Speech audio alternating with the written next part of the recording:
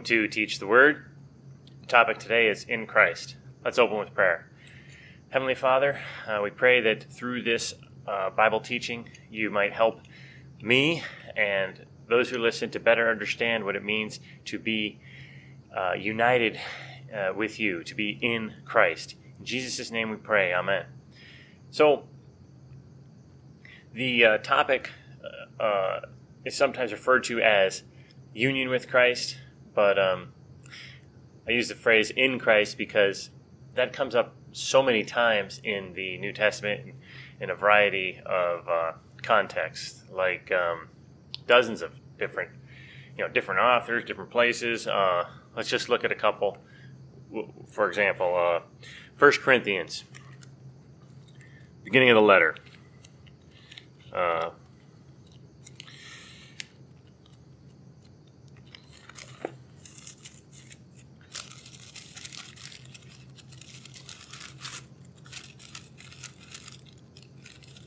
Chapter 1, verse 30.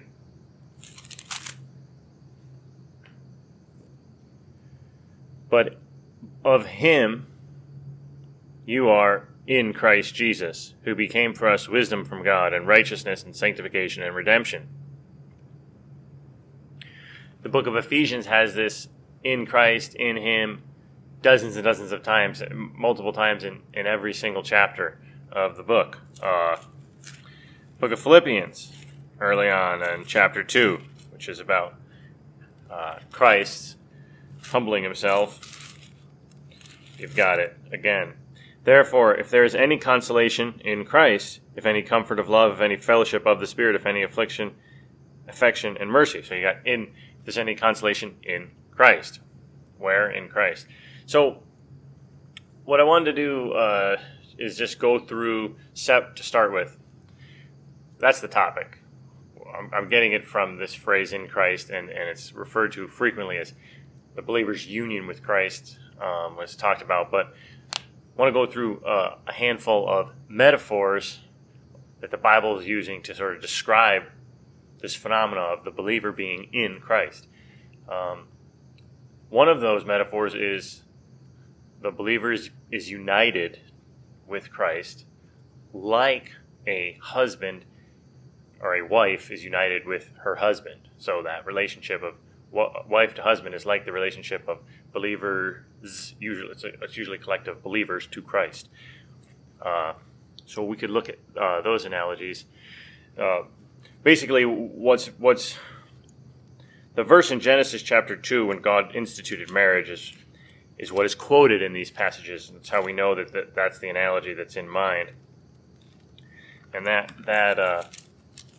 verse is Genesis 2:24. So we'll start by reading that.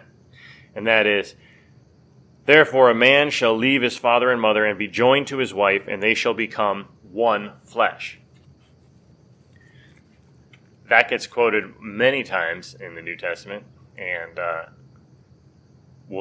just show you a few instances in how it's talking about the believer's position with Christ in those contexts. So go back to Corinthians where we just were, Corinthians 6, 16 and 17.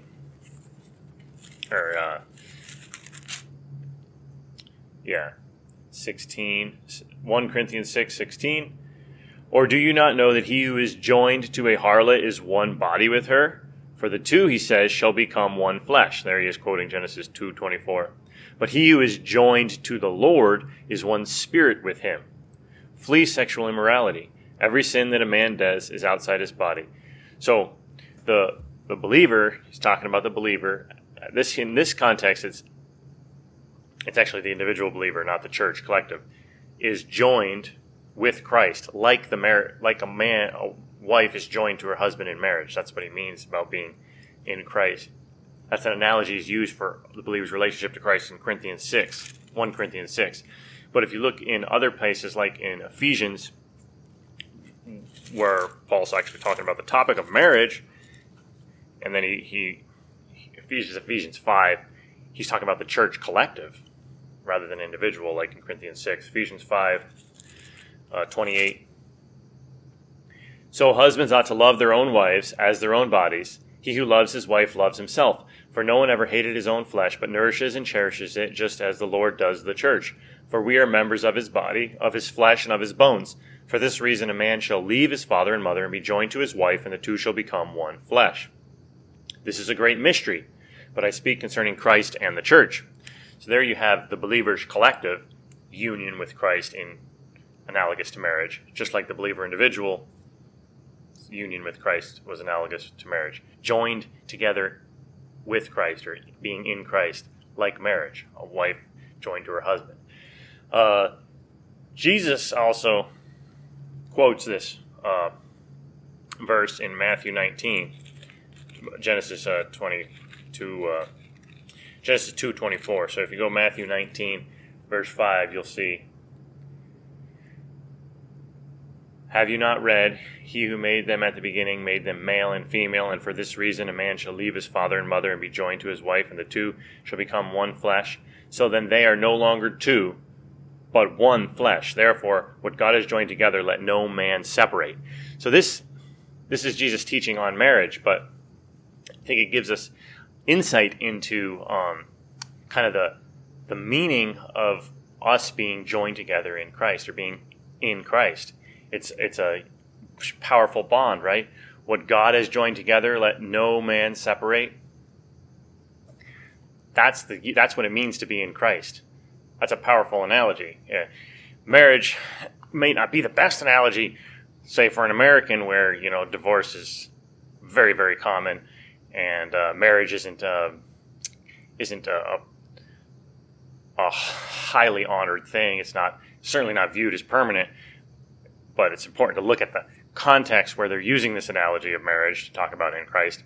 Marriage is, this is the context. Christ is setting the context in Matthew 19. It's a fixed thing that can't be undone. So the believer's union with Christ is permanent, is the idea. Just like marriage is permanent. There's other analogies. So we're going to go through a handful of analogies. So there's one, marriage. The believer, or the believers collective, both individual and collective, are united with Christ like the wife is united to her husband in marriage. Then again, another analogy is the human body. Everybody has a human body, so this is an easy one to grasp. There's actually two analogies going on here with the human body. One is that Christ, the one I want to focus on, the New Testament uses the human body analogy a lot. It's used in Romans 12 and 1 Corinthians 12 to talk about kind of like spiritual gifts, and how every one part needs the other parts. And so the church is a body, and one might be the eye, one might be the ear, one might be the foot. Everyone else needs each other. That's a different analogy than body analogy than the one I'm trying to point out that kind of illustrates what it means to be in Christ. The analogy about being in Christ is where Christ is the head and the church is the body. So it's an analogy of like how the body is connected to the head, and the head is sort of the executive command center of the body, and the body follows what the head kind of dictates. That's the idea. That's the analogy that's being used to show us what it means for us as the body to be in Christ. So it comes up a few places. Colossians 1. Let's start there. Simply because I think that might be a good verse. Colossians 1:18. See what it says here. "And he is the head of the body, the church, who is the beginning, the firstborn from the dead, and that in all things he may have the preeminence." So there it's collective. It's the church and the head, and Christ is the head. The vast majority of these kind of references and illustrations are about the believer's collective, not individual believers. I think that 1 Corinthians 6 may be the only instance of singular individual believer being referenced. Jump forward, that's verse 18. Let's jump to verse 24.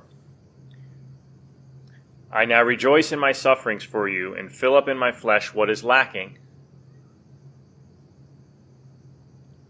in the afflictions of Christ, for the sake of his body, which is the church." There you have the church being Christ's body. And then jump forward to chapter 2, verse 19.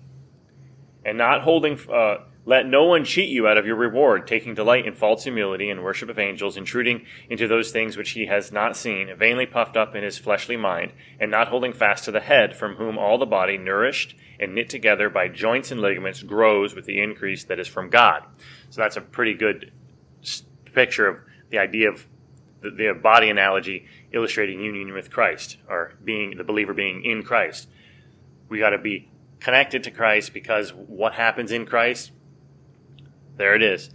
Holding fast to the head, that's Christ, from whom all the body, nourished and knit together by joints and ligaments, grows with the increase that is from God. So that's where nourishment comes from. That's where growth comes from. That's where connection comes from. All right, so we had marriage. We have the human body. Then a third analogy is a building, with Christ being, in the marriage, he's the head. In the body, he's in the body analogy, he's the head. In the marriage analogy, he's the husband. And in the building analogy, he's the chief cornerstone, or the most important stone that's kind of holding everything together. And if you pull that stone out, the building collapses, is the idea of the chief cornerstone. But we see this analogy in Ephesians and in Peter. So that's Paul and Peter using it. So we'll start with Paul, Ephesians 2, 19 through 22.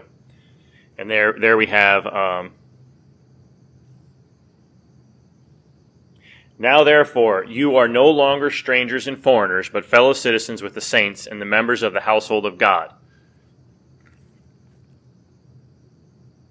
having been built on the foundation of the apostles and the prophets, Jesus Christ himself being the chief cornerstone, in whom the whole building, being fitted together, grows into a holy temple in the Lord,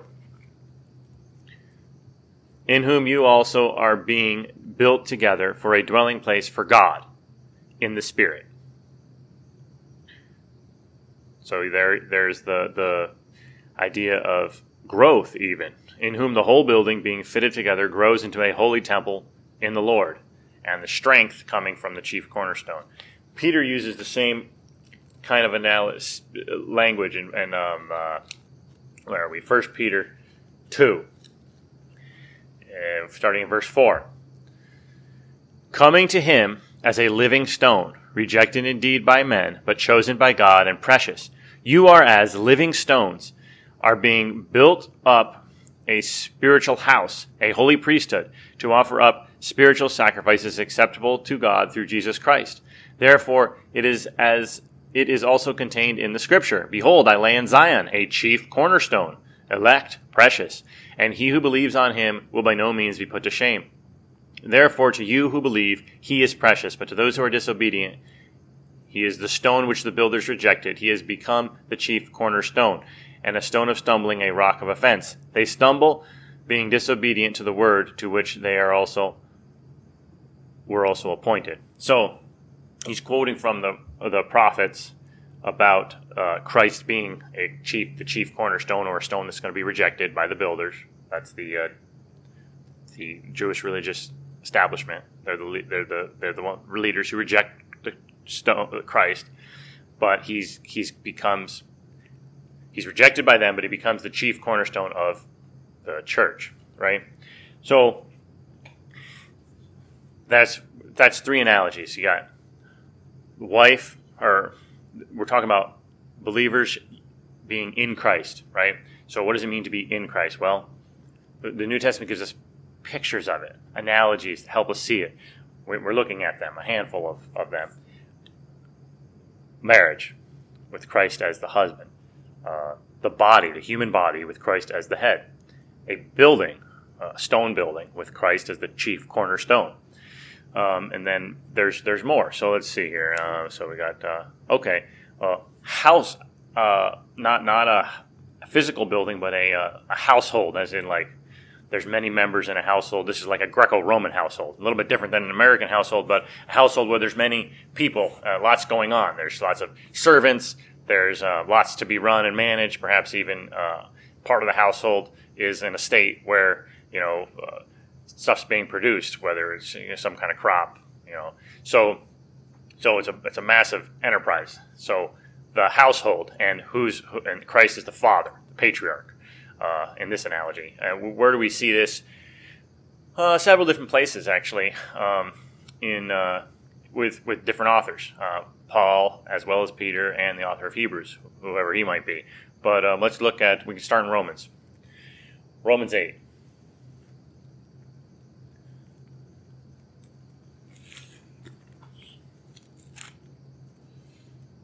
Okay, Romans 8. Let's see here, how about verse 14?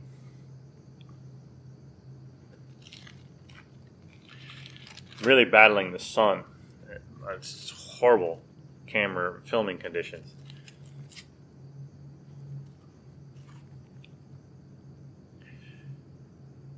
For as many as are led by the Spirit of God, these are the sons of God.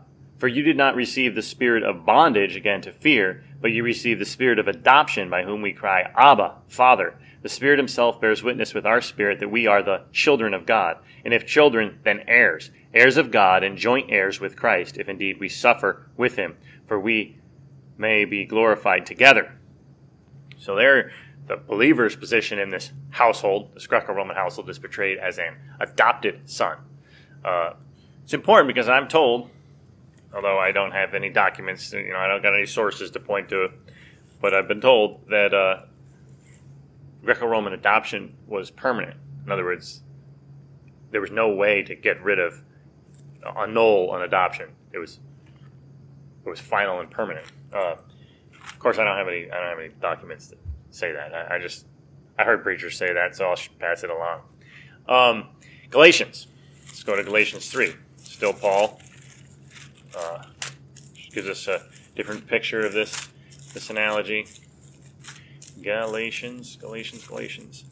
Oh, I went too far. Okay, Galatians 3, verse 23.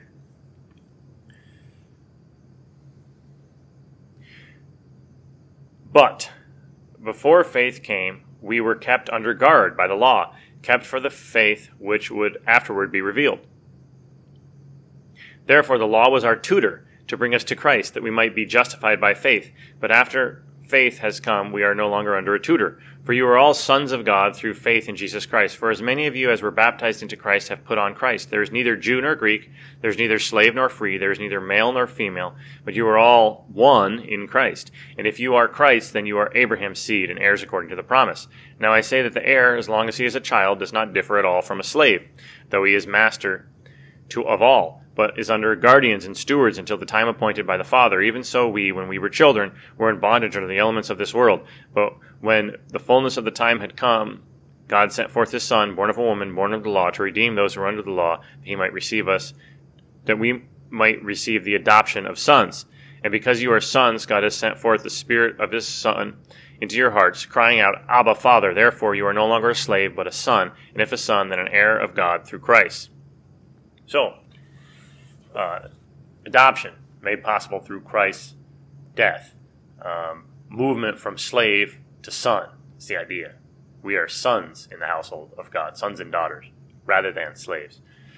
All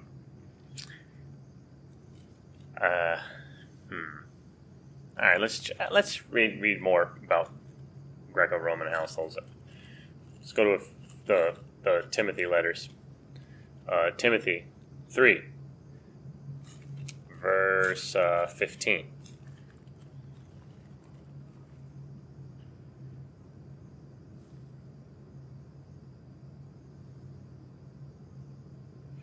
But if I am delayed, I write so that you may know how you ought to conduct yourself in the house of God, which is the church of the living God, the pillar and the ground of the truth.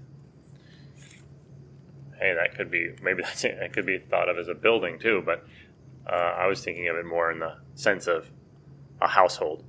Let's just jump to 2 Timothy 2, verse 19. Nevertheless, the solid foundation of God stands, having this seal: the Lord knows those who are his, and let everyone... I lost my spot. And let everyone who names the name of Christ depart from iniquity. But in a great house there are not only vessels of gold and silver, but also of wood and clay, some for honor, some for dishonor. Therefore, if anyone cleanses himself from the latter, he will be a vessel for honor, sanctified and useful for the master, prepared for every good work. Flee the youthful lust, but pursue righteousness, faith. All right, so that goes on. But there, the household analogy is talking about all the different items that would be in a house, how some are used for honorable purposes and some for dishonorable purposes. And he's saying, you get to choose what kind of vessel you're going to be in God's house. Cleanse yourself from sinful things. But you're a part of the house, is the idea. Hebrews. Let's just look at Hebrews. We'll do one in Hebrews and one in Peter, and then we'll move on to the next analogy. So, how about Hebrews 10:21? Therefore, brethren, having boldness to enter the holiest by the blood of Jesus, by a new and living way, which he consecrated for us through the veil, that is, his flesh, and having a high priest over the house of God, let us draw near with a true heart. So Jesus is here, he's viewed as the high priest over the house. Peter. There's other passages in Hebrews like that. It was Hebrews 10, Hebrews 3, 2 through 6. We also see Timothy, or Titus. Paul's using it again at the beginning of Titus 1:7. But let's look at 1 Peter 4:17. For the time has come for judgment to begin at the house of God. And if it begins with us first, what will be the end of those who do not obey the gospel? All right, so you get that multiple people are referring to the authors. Paul, Peter, the author of Hebrews are referring to the church with this analogy as the household of God. And I think it's an analogy that gives us an illustration of what it means to be in Christ. Just like the marriage analogy, Christ's the head, we're the bride. Just like the body analogy, Christ's the husband, we're the bride. Just like the body analogy, we're the head. Or Christ is the head, we're the body. Just like the building analogy, we're the stones, we're the building materials, Christ is the chief cornerstone, which if removed, collapse happens. Then the household analogy, Christ is the patriarch, we're the household members, the sons, the daughters, the important or dishonorable instruments or vessels in the house, however the analogy works. So there's multiple household analogies, but Christ is the patriarch is the idea. And we're a member of the household that's in Christ. What other kinds of analogies do we have? Well, we've got branches joined to the stem. Christ is the stem, and then the believer is the branch. So we see this in a couple places. We'll first go to John 15. In John 15, the plant is a grape. So you have, I'll read 1 through 5. I am the vine, and my Father is the vine dresser. Every branch, this is Jesus speaking. Every branch in me that does not bear fruit, he takes away. And every branch that bears fruit, he prunes that it may bear more fruit. You are already clean because of the word which I have spoken to you. Abide in me, and I in you. As the branch cannot bear fruit of itself unless it abides in the vine, neither can you unless you abide in me. I am the vine, you are the branches. He who abides in me, and I in him, bears much fruit. For without me you can do nothing.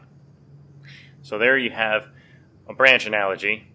Just like a branch gets all of its nutrients from the stem or the trunk, we get all of our everything from Christ. That's what it means to be in Christ.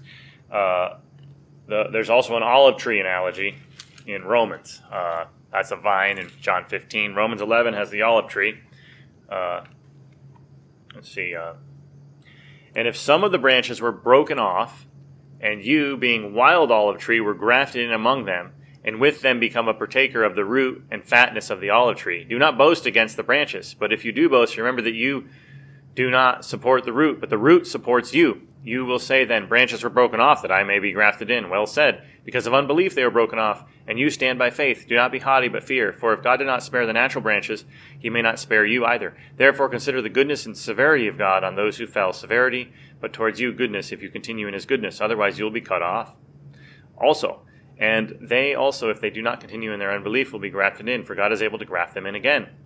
For if you were cut out of the olive tree, which is wild by nature, and were grafted contrary to nature into the cultivated olive tree, how much more will these who are natural branches be grafted into their own olive tree? So here the analogy is grafting. So being put into Christ is like a graft being put into the rootstock. I don't know how much. I don't know much at all about grafting, but my pastor studied it for a while, and he does a series about the apple orchard. He's basing it off of the vine and the branches, but he's using apples because that's the fruit that grows in northern New York. There's a bunch of commercial apple orchards in northern New York, not commercial vineyards. So he always talks about how the graft is the strongest part. If you're going to try to break a branch, it's never going to break on the graft because that's stronger than any other part of the branch. It'll always break somewhere else. So that's an interesting tidbit about grafting. But so now we've got 5, huh? Marriage, body, human body, the building, stone building, the household relationships, Greco-Roman household, and we have this last one is a plant, the organism, where nutrients are supplied from the root, from the stem to the branches.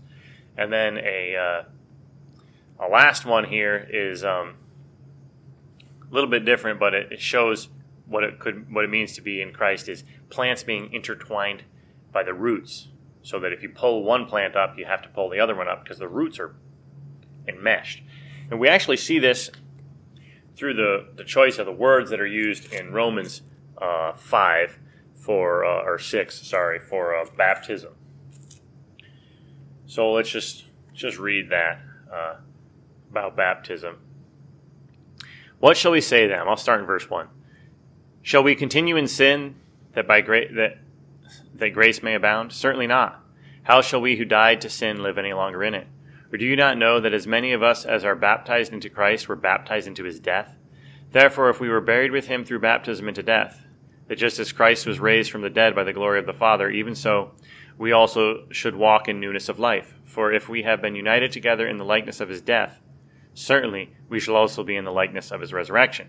So the phrase that's translated united together in his death is used agriculturally. We've been planted together with him so that our roots become intertwined. And you see this actually elsewhere in the New Testament, this being used to talk about plants intertwined by their roots in Luke 8, in the middle of a parable Jesus is giving. You just read that so you get the idea of what it means to be intertwined by the roots with this Greek word underlying united together with Christ in Romans 6:5, also underlying Luke 8:7. Where are we? Wrong page. But same Greek underlying both. And some fell among thorns, and the thorns sprang up with it and choked it. So this is Jesus' parable of the sower. Sower sows seed. Some of his seed is united together with thorns. And what do the thorns do? Their roots choke out the believer. They kill the believer. That's different than being united with Christ. If you're united, what does it say? What was it? 8:7. The thorns sprang up with it. Well, if you spring up with thorns, you get choked out. But if you spring up with Christ by being united in his baptism, planted with Christ rather than planted with thorns, it's a different thing. You flourish is the idea. I don't know a whole lot about plants, but I know that there's a book that my dad was talking to me about called The Secret Lives of Trees, or something like that nature. I think that's what it was, The Secret Lives of Trees. But it was all about how trees actually communicate with one another through their root systems with things that they get secreted into the soil, so that, like, say there's a pest in one part of a forest that's attacking trees over here. Well, through the root system and what's getting secreted by the roots and absorbed by other trees' roots, these trees over here learn about it and start preparing for it. So that's like a good intertwining of the roots. Then there's poisonous one. Like I know a little bit about roots. Like I know there's like some roots of the, what is it, hickory species, like black walnuts, or maybe even pecans, any of that that branch of family of trees. What else? The hickories, they're all part of that. Their roots they secrete things that kill other roots. So if you plant like apples or a garden with things like, tomatoes and whatnot, too close to roots of hickory species trees, they secrete poison that kills off root competition. That's like being planted with thorns. It's different being planted with Christ. It's more like the secret lives of trees, where strength is drawn. Good stuff comes from being intertwined at the roots. All right, so that's 6, a handful plus 1 of ways that we as believers are being depicted as being in Christ in the New Testament. 6 different analogies. Those, you can meditate on those analogies, I would hope, and get like let it kind of run through you what it really means that you are united with Christ. It's like a wife being united to her husband. If you're a bride, if you're a wife in a marriage relationship, you probably know a lot. You know what it means to be united to your husband, so you can have a better understanding what it means to be united with Christ. Everybody has a human body, and we all know what it would mean to be severed from our head, right? That's what it means before we were in Christ. Once we were dead, really dead. As dead as a body without a head. But then united in Christ, we have life spiritually. So we had marriage, we had the body, we had the building. Anybody who's a builder into construction, this is an analogy that you can see tangibly, because you work with building materials and you know what it means when something is supported or it's not, right? That's Christ. Christ is the supporting thing.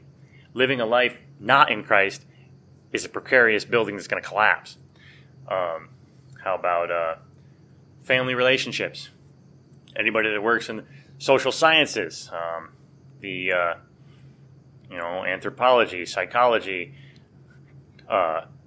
caseworkers, you see what it's like when you have a household that has the patriarch, that has Christ, or you see what it's like when there's a household where the children, the members of the household, are not united to the patriarch.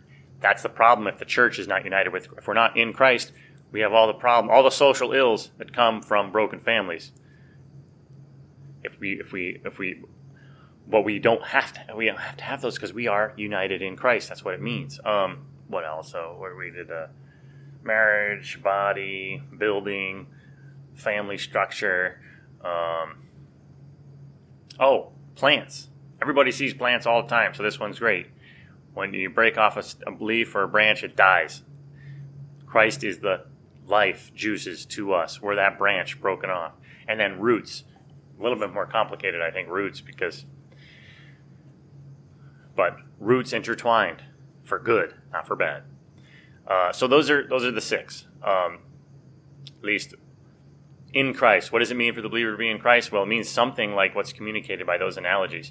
Now, big point that's kind of important here is that the participation here is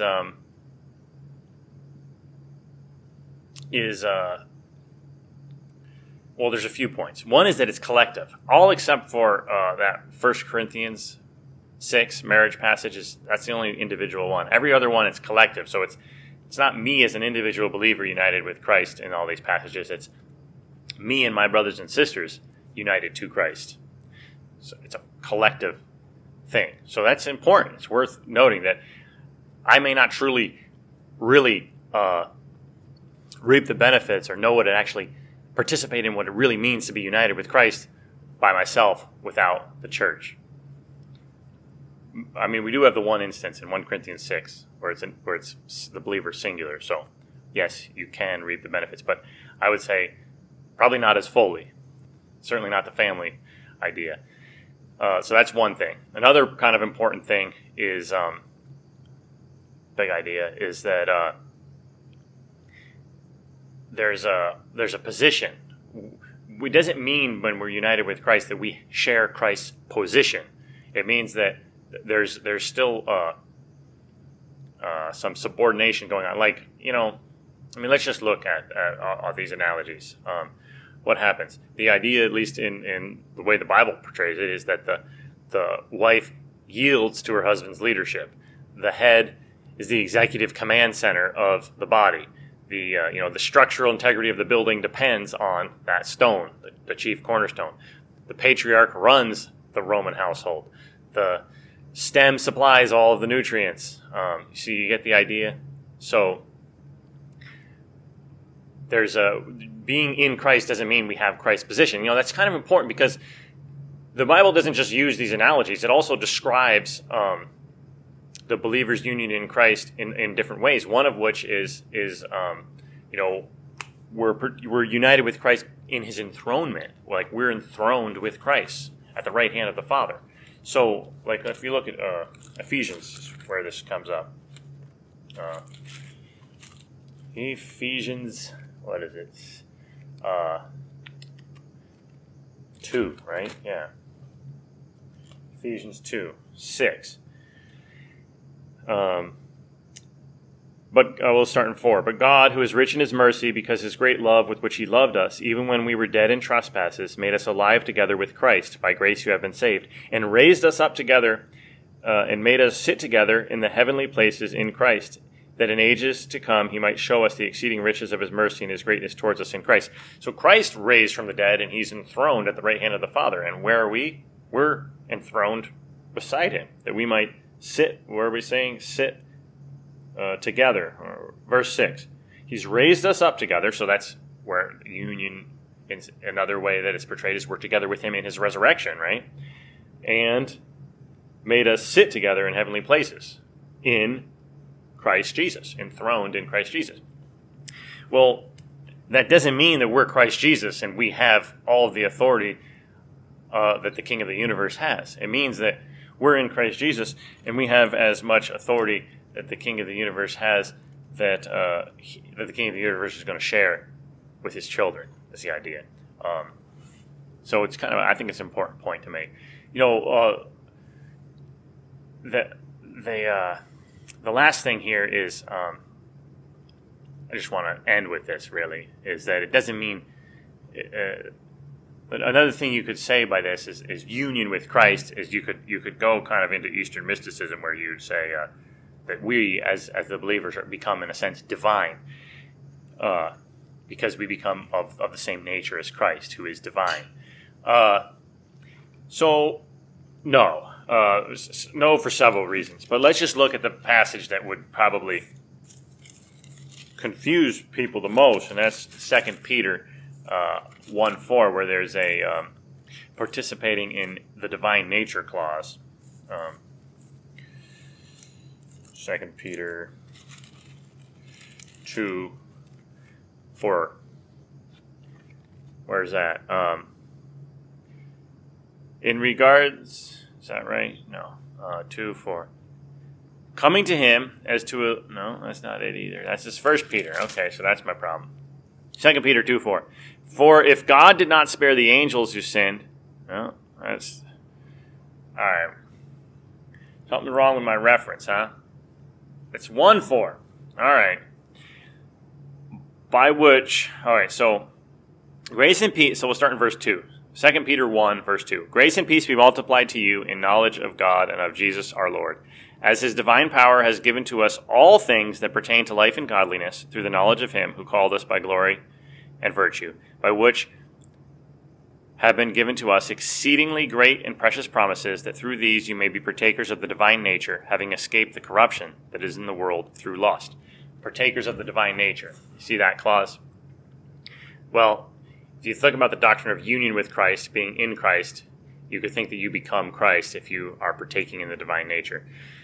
I suppose you could, this verse in Peter could be interpreted to mean that you take on qualities of deity if there was no context of the Bible in which to read it. But the entire context of the Bible, there's a problem.